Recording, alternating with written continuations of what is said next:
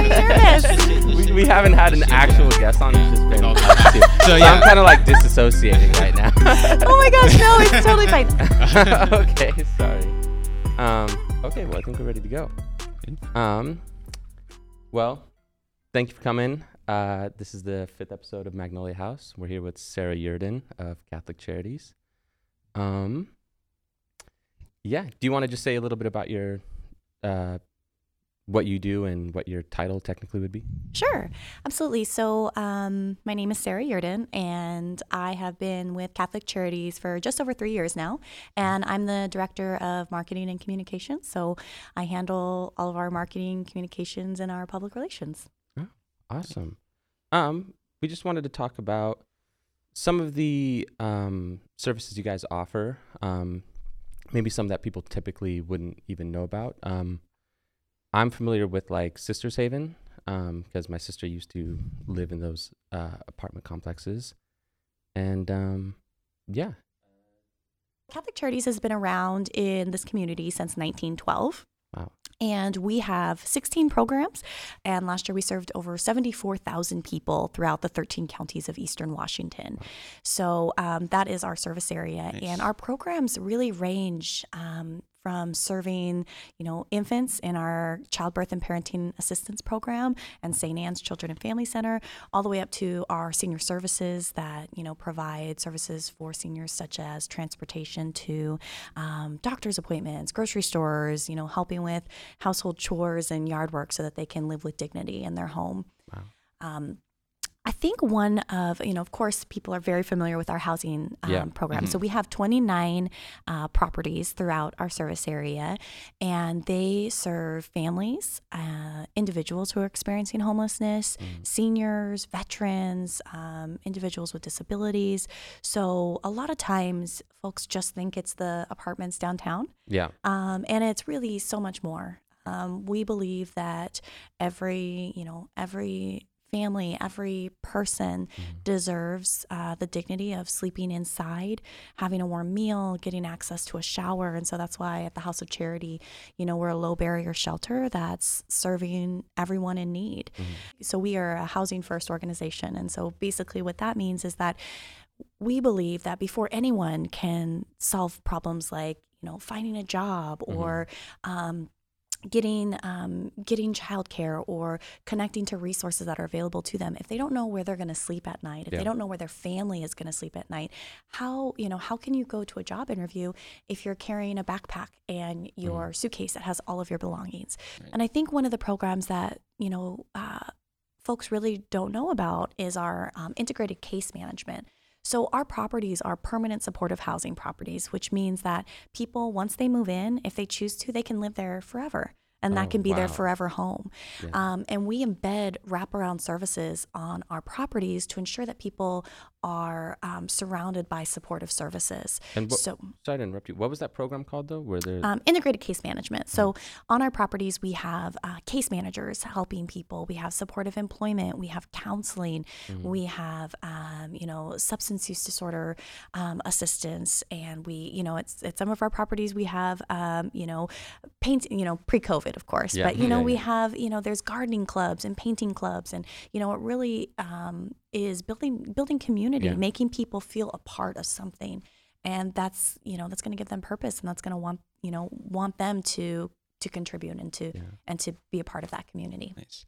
So I know Catholic Charities is also a national organization as well, or is there just a separate kind of entity that's a national and then there's a specific local chapter, or how does that kind of work in terms of the structure? So Catholic Charities USA is an advocacy group. So they do a lot of lobbying in DC, and they also provide services. But every diocese is going to have a Catholic Charities arm, which is going to do the social service work in that community. Yeah. I think one way that you came to our attention is Tony has had some direct experience with his family and like benefiting from the services that Catholic Charities provides. We both lived in Seattle for a little while. I just moved back last year, and I did some community work working for a few nonprofits in Seattle. When I came to Spokane, looking to do community work and looking at organizations to join, there was just so many like different parts of and like services that Catholic Charities provides. It was like I work with youth. So right now I'm working at an organization that helps kids in the foster system that need extra support. But I was kind of looking at what kind of different community engagement areas I could get into, and I was just noticing how much Catholic Charities does in Spokane. Do you feel like Catholic Charities really is kind of the big provider of those services in the community, or do you see a lot of other big partners or other big organizations also in the community around us? Well, there's so many wonderful organizations in town, and we partner with many of them. One of a unique partnership that's coming up that's been more visible is our newest family property. It's called Gonzaga Family Haven. Have you heard of it? Yes, Awesome. Okay, great. Let me tell you about it. Yeah. Gonzaga Family Haven is a partnership between Catholic Charities, Gonzaga University, and Gonzaga Preparatory School. And we are building a 72-unit affordable housing complex for families. And we're hoping that, our families from our Rising Strong program, which is our substance abuse program that is keeping families together as they're healing from trauma. And so we're hoping that that can be a pipeline in, as well as our homeless family coordinated assessment, which Catholic Charities runs for the city. But at Gonzaga Family Haven, it's going to be located on the corner of Foothills and Hamilton, so right next to Gonzaga Prep. That's right, where I used to live. And okay. We both used to go to Gonzaga. We both went to Gonzaga Prep as well. Oh, yeah. awesome. What year did you graduate? 2009 for me. Well, oh, okay. Awesome. So at Gonzaga Family Haven, I mean, it really is almost like just adding another park in the Logan neighborhood. I mean, the property is going to be state of the art. There's going to be there's 60,000 square feet of green space. Wow. There's going to be multiple parks, a splash pad, a community garden, community kitchen, and the whole idea is that we're providing, of course, those wraparound services that I mentioned earlier, but also Gonzaga Prep and Gonzaga University students are going to be embedded volunteers there. So it's going to be long-term projects that we're going to be working on to support that community. And did you say you were volunteers from Gonzaga Prep? Mm-hmm. Is that? That's perfect. Yeah, so it's really, just with the close proximity, and it's really interesting actually. There's where it's built, so it's kind of it's built on the corner here, and there's a building right here that faces the baseball field actually. So like if you live on that side of the building, you could look out and watch baseball games. Nice. We're actually going to have to build, I was told we're going to have to build a big net. So foul balls and stuff, we'll have to make sure. I wish that existed when I was a kid. I literally lived 3 blocks from that spot. I think I've seen it being built down there. It's under construction right now. Yeah, and that used to be a big vacant lot. I think it was used to just be extra parking. I know exactly. For all the games we purchased and it from the stuff. city. Oh wow, nice. Yeah, that's in 2019. 2 blocks from G Prep. Yeah. Or on almost a block. It's on campus. Yeah. That's so cool. Yeah, because I remember there's a lot of, you have to do, people volunteer a lot in high school, so that lines up perfectly. But I also love the bottom up format, the way you guys work, because I think a lot of the issues generally with people experiencing homelessness is it's the lack of a place to stay. They're often struggling with substance abuse. They can't get a job, and then one of the worst things is that they get help until they're kind of on their feet, and then they're dropped by a lot of these places, which I think is cool that you guys allow them to potentially stay at those spots indefinitely. Absolutely. Well, and we want to support folks, even after they're leaving our program. So, for example, St. Margaret's Shelter, which is a transitional shelter for families. So, the House of Charity is an emergency shelter. It's you check in each night, whereas St. Margaret's Shelter, it's a longer term stay depending on the family, and they're assigned case managers, and they work with those case managers and. It's not, Catholic Charities really, we're not a savior here. People know what's best for them and for their families. And so we really are walking alongside them, empowering them and providing them with resources that they can move forward in their lives. But at St. Margaret's Shelter, we keep in touch with our alumni, and the alumni can still come and access the food pantry that we have there. And we have a little shop at the bottom. It's called the Pearl. And so it has, it's set up very kind of like a little boutique. It's very cute that people can come down and, they don't have to pay, but they can come down and get, different clothes if maybe they have an interview. And I think just that dignity piece, providing dignity to people, so that it's not just, oh, what size are you? You're a size 8, and you need three large shirts, and you need 2 medium pants, or whatever, and you're given a bag. And just, I hope, whereas here it's like, no, it's kind of, it's providing that dignity piece and going down and picking out what you like and picking out, what fits your personality, and just, giving people their humanity back. Yeah. What drove you to eventually decide to work with Catholic Charities? So I have worked for faith-based organizations and nonprofits throughout my career. I actually started out teaching. So I went to Gonzaga for undergrad, and then I got a master's in teaching there. And so my husband and I moved down to Arizona, and I taught in a Title I school there for several years, and then I worked at a Catholic high school similar to prep down there. And then when I moved up here, I worked for Gonzaga for a short time, and then Catholic Charities it just kind of came up, and it just fit, and it's been wonderful. Sure. Nice. You said Catholic Charities is you said the phrase, it's a housing first organization, where you believe that housing really helps create that foundation for people, which I think is the way that is so helpful to people, and I think is a great way to look at it. Is that something that's kind of been an evolving thing that you've seen, that I guess in your experience with Catholic Charities? Is that like a newer or evolving kind of idea, or is that something that Catholic Charities has always had in terms of their mission or their belief system and how they or how you implement your services? Well, and Housing First isn't unique to Catholic Charities. Sure, it's it's a federal program, but I think it's always been that way. I mean, especially in the last 15 years or so. I mean, we've built, I think, Gonzaga Family Haven. Don't quote me on this. We have a great informational page on our website. It's www.cceasternwa.org/GFH. Gonzaga Family Haven. I know it's a lot. We can put that on the screen. That'd be great. Yeah.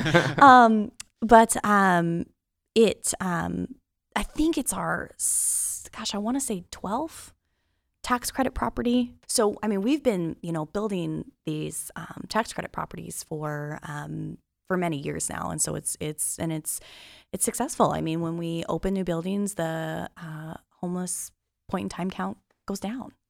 For people experiencing chronic street homelessness. So, it's just something that, we're going to continue to do. And our CEO, Rob McCann, always says, we're going to continue building until every man, woman, and child has a place to sleep. We're just going to continue. Which that's a daunting task in any semi-big city. I feel like the problem just gets bigger and bigger. And I was speaking to somebody who was working at Sisters Haven, and she said since COVID, it's just been even more difficult to help anybody. Everybody's locked in their house. There's a lot of people with disabilities, a lot of people with substance abuse, a lot of people losing their jobs. Have you noticed any effects as of the start of the pandemic?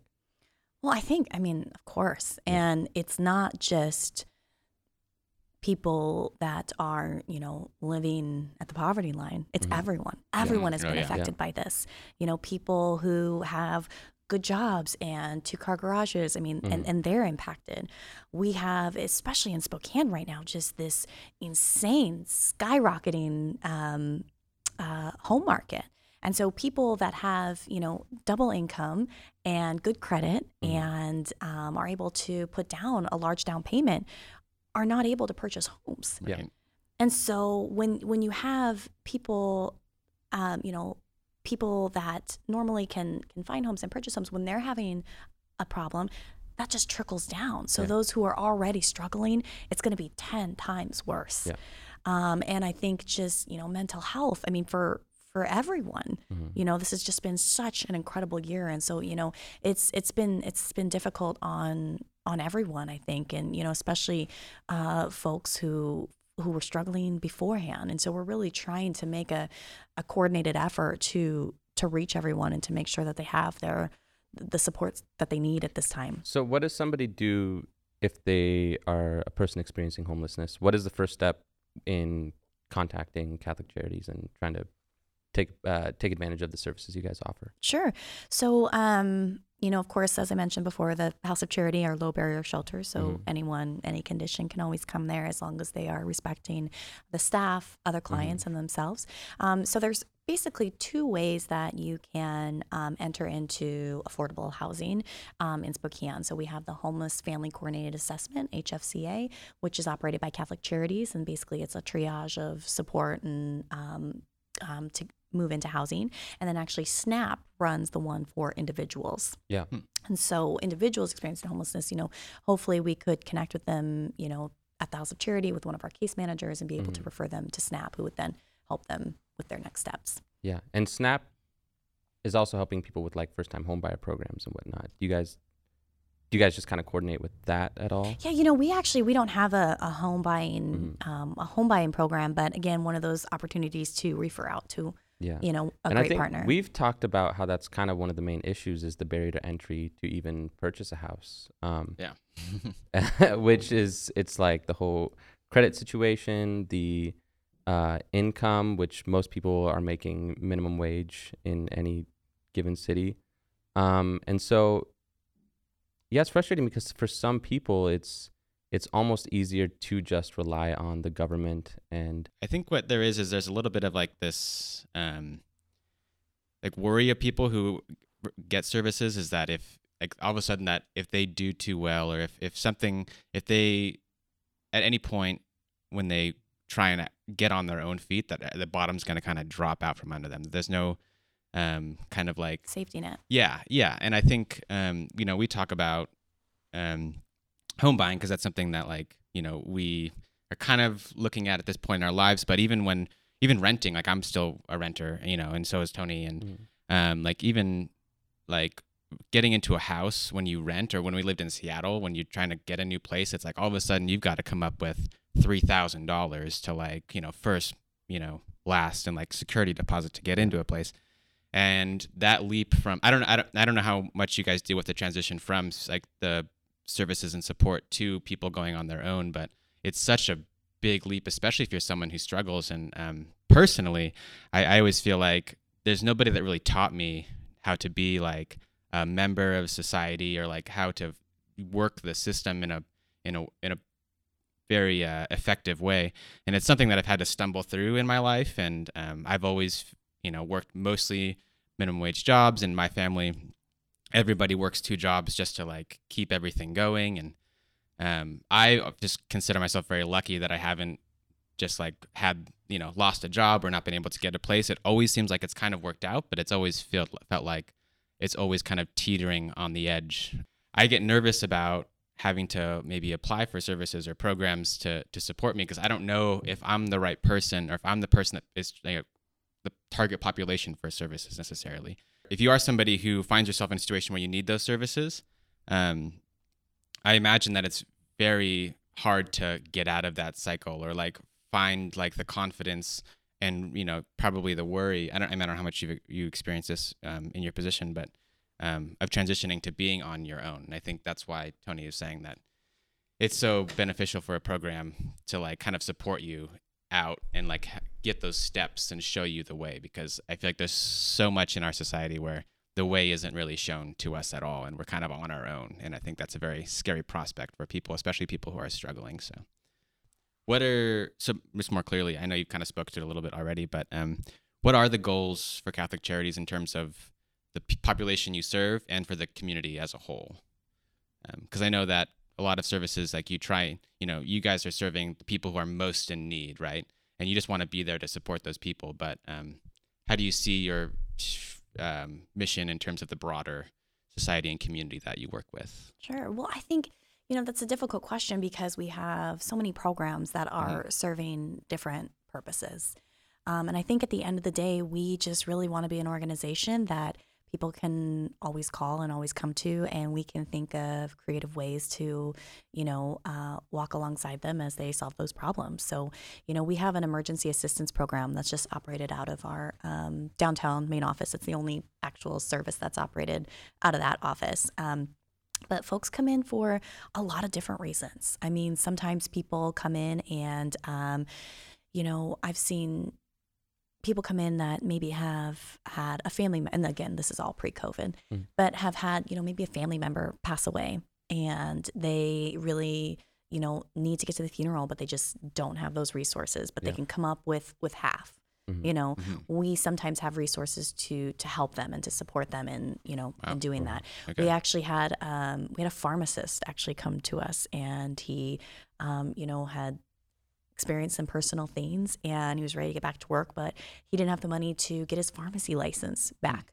Wow. And so, help, being able to help with that. Wow. Or, folks come in and they need a winter jacket, and we have, a small kind of clothing room there that we can, provide jackets or warm clothes, or people need a hygiene kit. We're trying to meet people where they are. I mean, Spokane is constantly changing. We have huge growth. And so with that come wonderful opportunities and also, some more challenges. And so we really want to just be an organization that can support people with whatever they may need. And, it's not just affordable housing or just, the House of Charity. I mean, the House of Charity is really a last stop.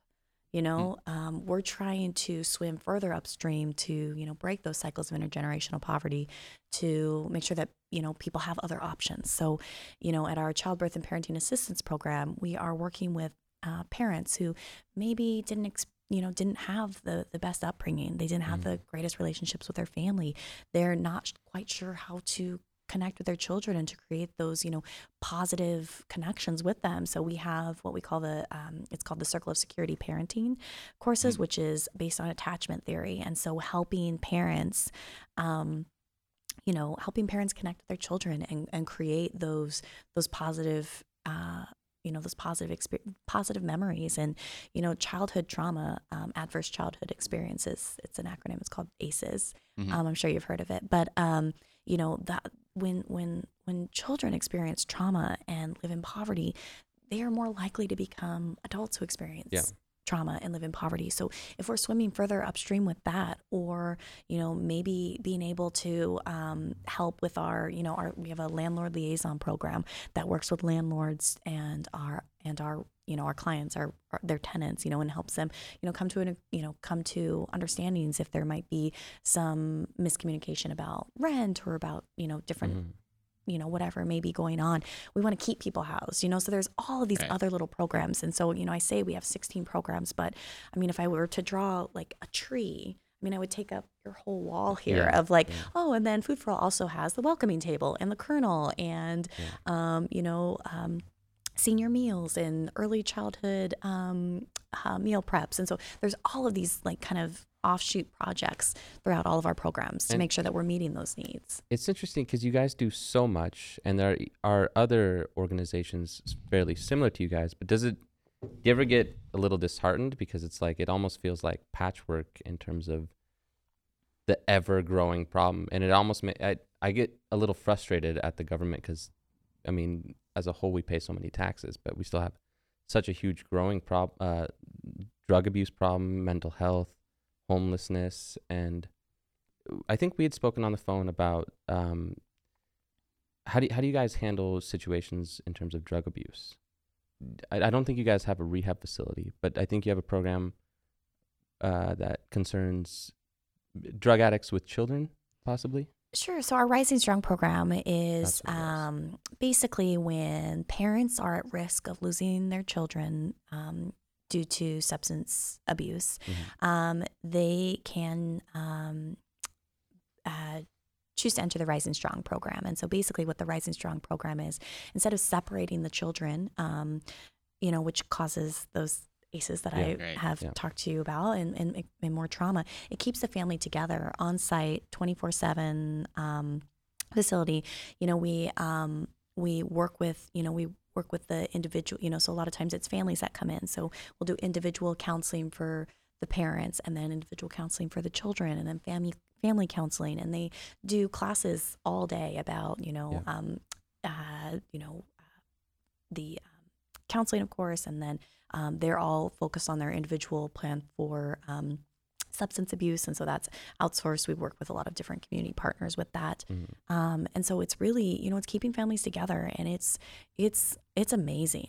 We've spoken to quite a few families out there, and just the trauma that they've all experienced as a family, but then being able to be together and being in a safe environment that they can bond with their children. We bring the Circle of Security parenting class and instructors out there. So as I mentioned, trying to connect people with multiple resources within Catholic Charities. It's a beautiful thing. I mean, parents, the love that you have for your children is just so deep. And, sometimes it's the only incentive to even get clean. I know it is with my sister. When I spoke to her, she said the Rising Strong program was the number one thing she wants. She's still struggling, but she said that's the number one program she wanted to get involved with. I think because you guys have programs that you can turn to after you get out of that. Is that true? They provide housing and whatnot? Yeah, afterwards? So you'll be, and every situation is different. So I don't want to say something and be an absolute, but, definitely work to get people housing afterwards. I mean, there's no point in going through this 12 to 18 month program and then where do you go? Yeah. Do you go back to old friends? Yeah, that maybe might not be the best. No, we want to connect them. I actually met with a family at Pope Francis Haven last week. And she actually had finished the Rising Strong program in 12 months, which is, I mean, it's usually a bit longer. It's a 12 to 18 month program. It's 12 I was going to say 12 months is pretty it's heroic. Of course it is. I mean, that's a huge accomplishment. Because that is, it is a sober environment, and that is, a requirement.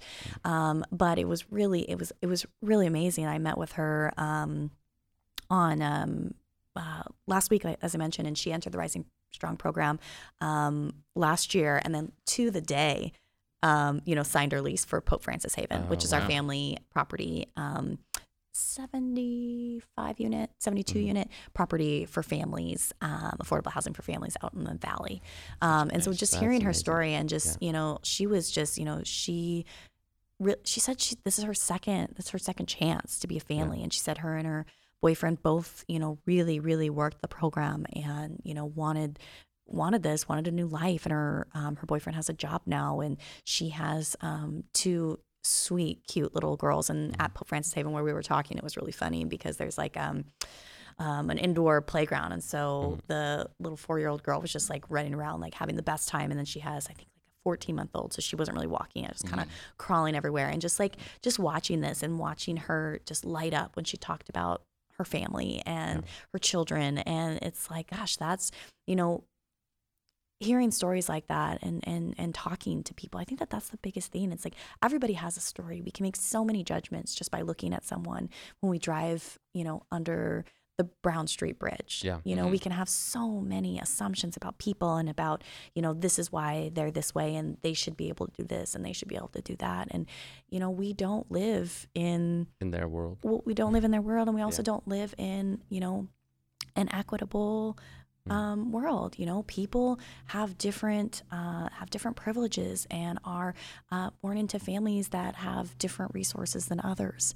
And people, they'll just pull yourself up by your bootstraps. I mean, that's not a real thing. Yeah, and it's not possible for everybody. It's not. It's not. And so I think that we really, need to be mindful of that and just remember that, these are people.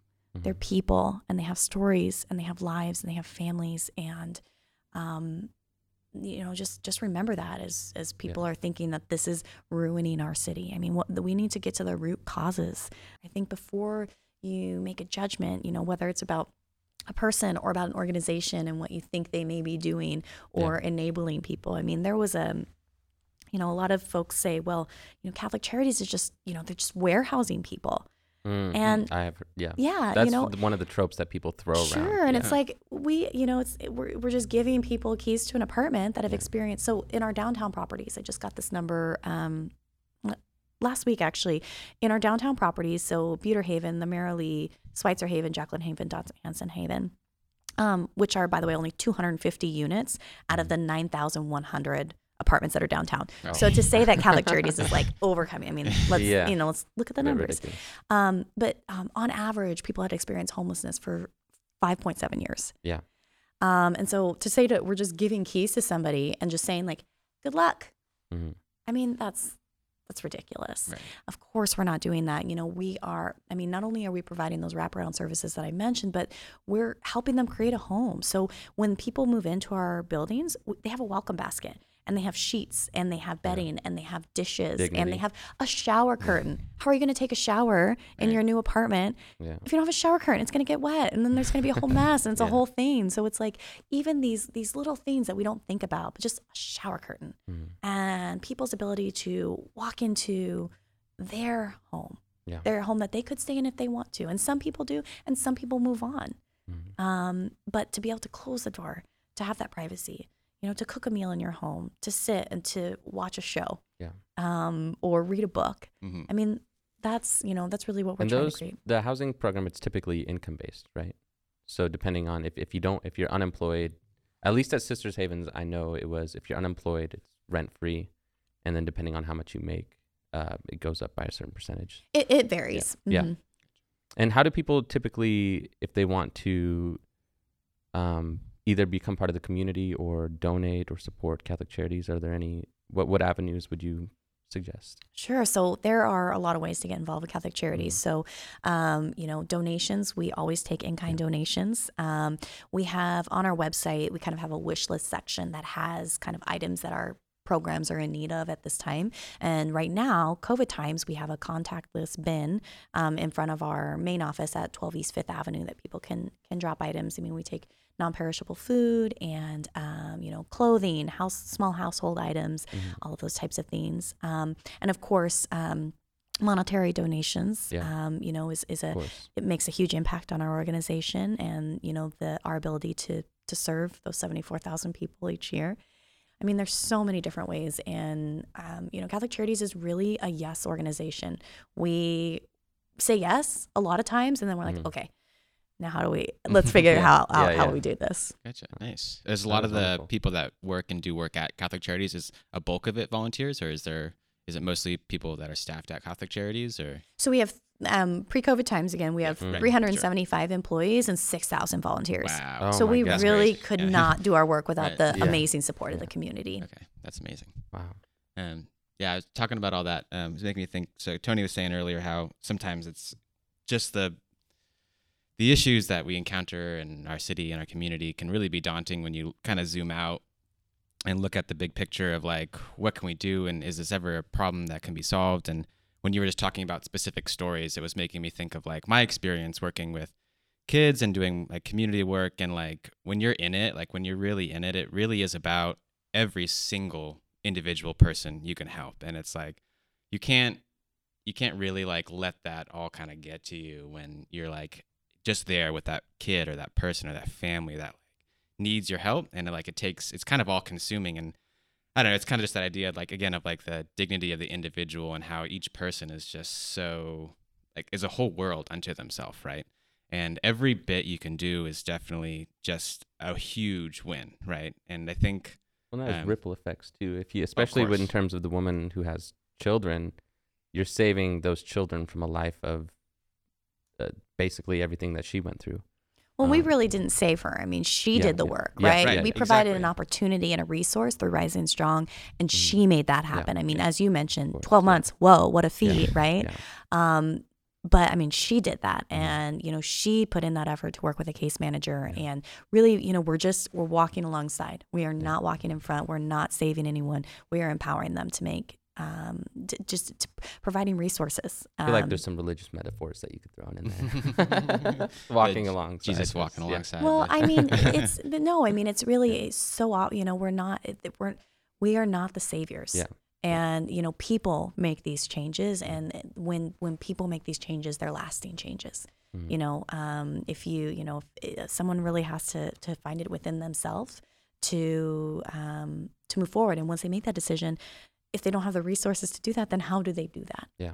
That's a good point. Yeah. It makes me think so much about working with kids, and that you can like tell a kid and basically train a kid to do something, but it's so much different when you see that kid have that spark of like, this makes sense to me now, and this is what I want to do. And this is like, that's when you see those changes, it's really just magical in a very different way. And I think, a lot of it goes to, the problems that we see. And I think that's why people criticize, like, are you just doing, the treating the symptoms and all these things. And I don't know, it's tough to say if we see these problems and there's just more and more problems growing, or if, like you guys are doing so many different services and so many different things. And what it really sounds like to me is that, there's this evolving idea of the services people provide, and that it's not just that there's more and more to do, it's that there are just more and more ways we can tackle it, right? Because it's not just about, giving this person a home or feeding this person or like giving them some sort of, particular need. It's about finding where the causes are and going, like you said, upstream and figuring out where in our society, like, these real issues lie. And that's where there's more and more work to be done, because of just our understanding has changed of the issues at hand. And not, I definitely think, with a city like Spokane and it's growing, and, we definitely lived in Seattle for a while, and you see the issues that have already like grown to such a point where our understanding was less. I always hope that in a place like Spokane, as a city grows, that we can kind of get ahead of those issues, and hopefully our new understanding can affect the way we interact with them. Well, and I think it's about, creating those opportunities. That's not, that you mentioned, that's providing a home that people can then move forward with their lives, but it is also meeting those immediate needs, and providing a bed for someone to sleep in, and providing a shower, and a locker, a safe place to store your things, and those little pieces that I think so often are taken for granted. It's really important, and having a cup of coffee in the morning. Again, pre-COVID times. At the House of Charity, we serve breakfast every morning, and, folks can come and get a hot cup of coffee. I mean, people that stay at the House of Charity are people. Yeah. And I can't function in the morning without a cup of coffee. Right. I can't, and so, just providing a space, providing a space that people can be treated with respect, be treated as a person, and that goes a long way. A cup of coffee goes a long way. Yeah, I think it's all those little things that we don't realize that make human life and human existence just like so much more meaningful. And it's hard to live your life with all the little things. Everybody has their little things that like can just give them life and get them going. And it's something as insignificant, to other people, it might seem as insignificant as just a cup of coffee, but it might be what you need, or, that, again, like that private space, or just that little bit of dignity where you feel like you're making a choice on your own and not being told what to do. Coffee or tea. We'll make that really set. Like, who can really wake up without coffee or tea? One thing though is, at least from my own personal experience with my sister, she was homeless for quite a few years, along with my brother. But we have a large family, and so they weren't homeless in the sense that you would think, where they have nowhere to go and nobody to turn to in terms of, who they could.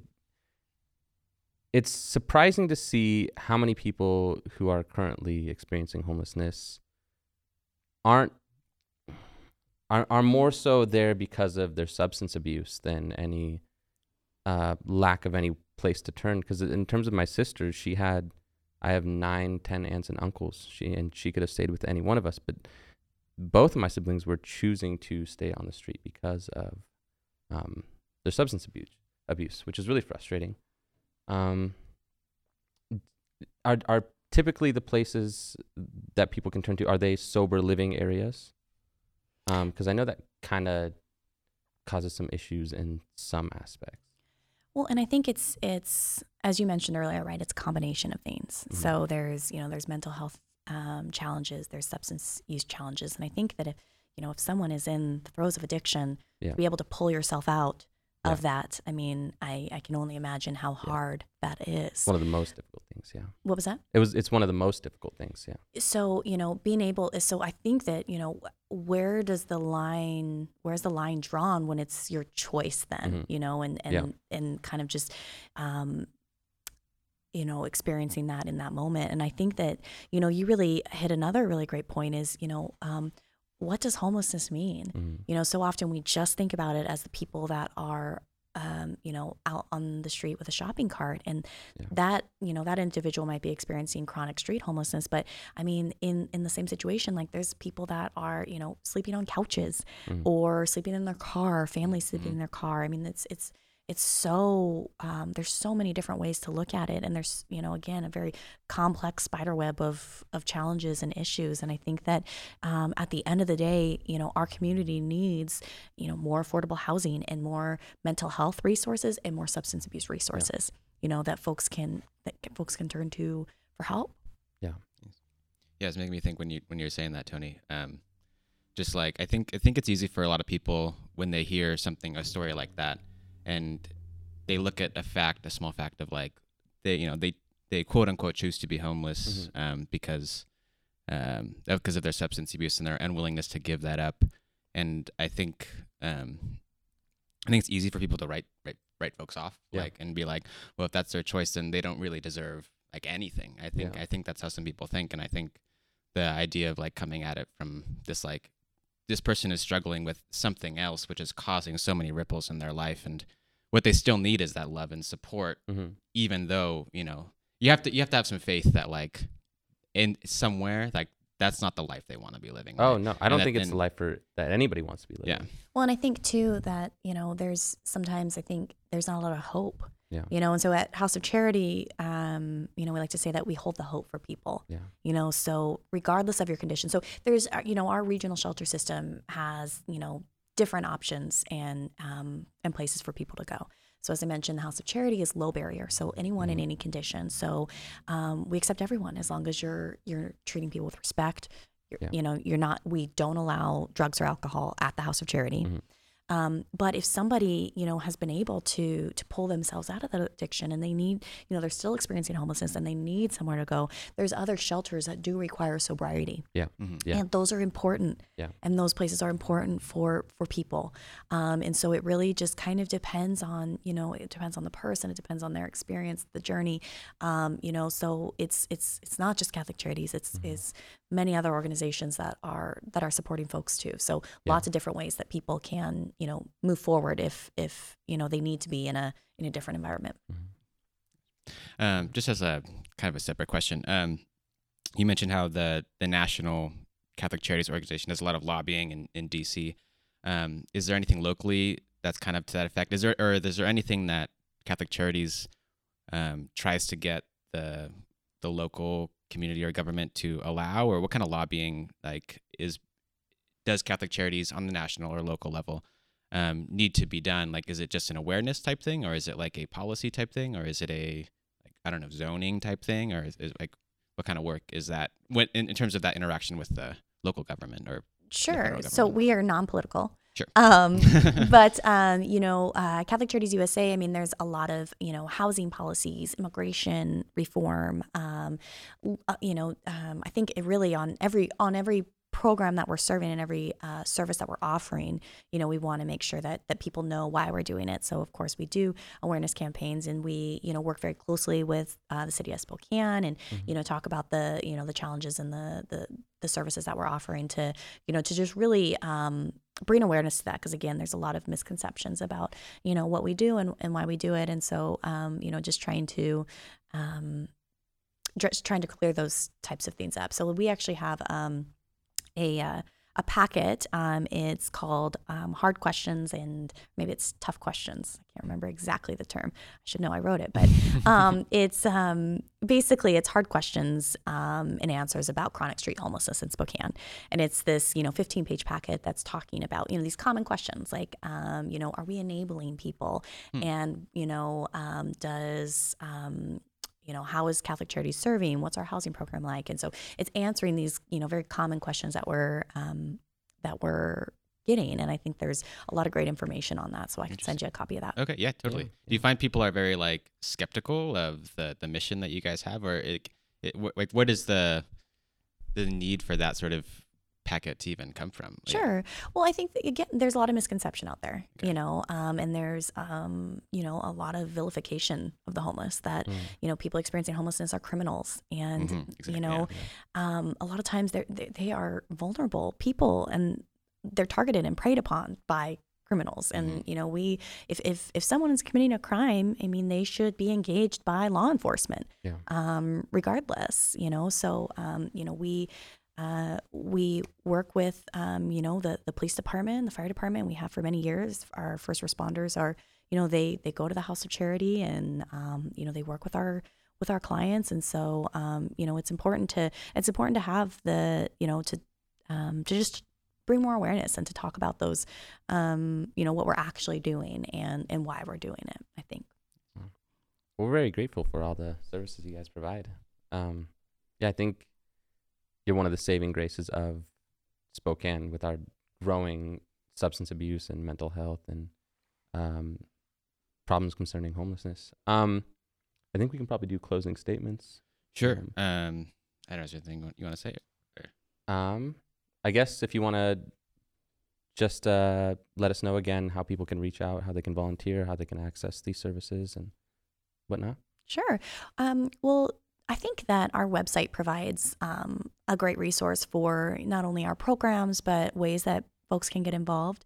So, people can, again, once COVID restrictions are changed a little bit, our volunteering programs are going to open. Can you volunteer if you're vaccinated? Yes. Or is it still? Yeah. Yes, okay. We are requiring vaccinations for our volunteers. You can host a donation drive, if you're not, if you're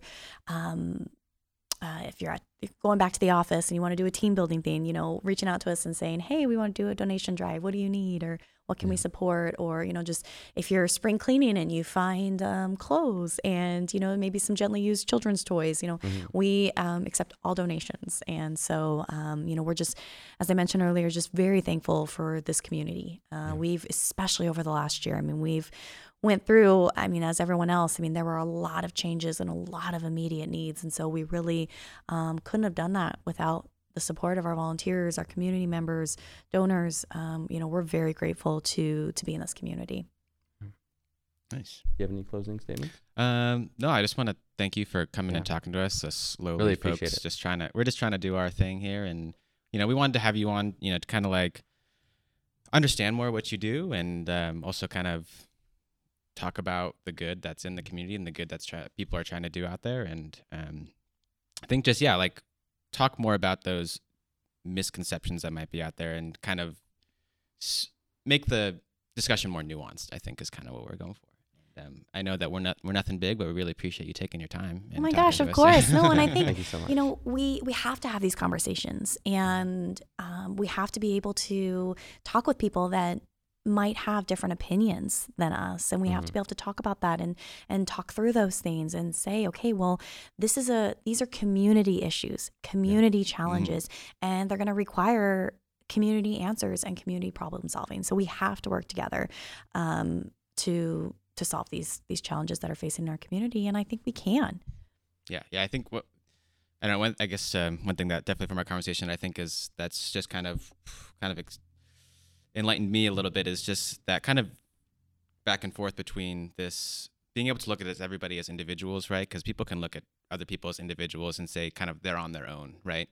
But then there's also that community aspect of we all belong to this community, and we're so much affected by each other and the way we've set up our society, that there's definitely a way that we can be a community but still promote that individual aspect to it, which is like letting that person grow in whatever way they can with the support of everybody around them. Totally. And you had a really great point. We're all members of this community, whether we have a home or not. Yeah. Oh, yeah. Yeah. And we're all going to be experiencing things together, so. Well, thank you, Sarah. Awesome. Great. Thanks to everybody at Catholic Charities. And if you want to learn how to participate, we'll send a link. We'll post a link to your guys' website. Up and we'll do all the things that we do. Perfect. Great. Cool. Awesome.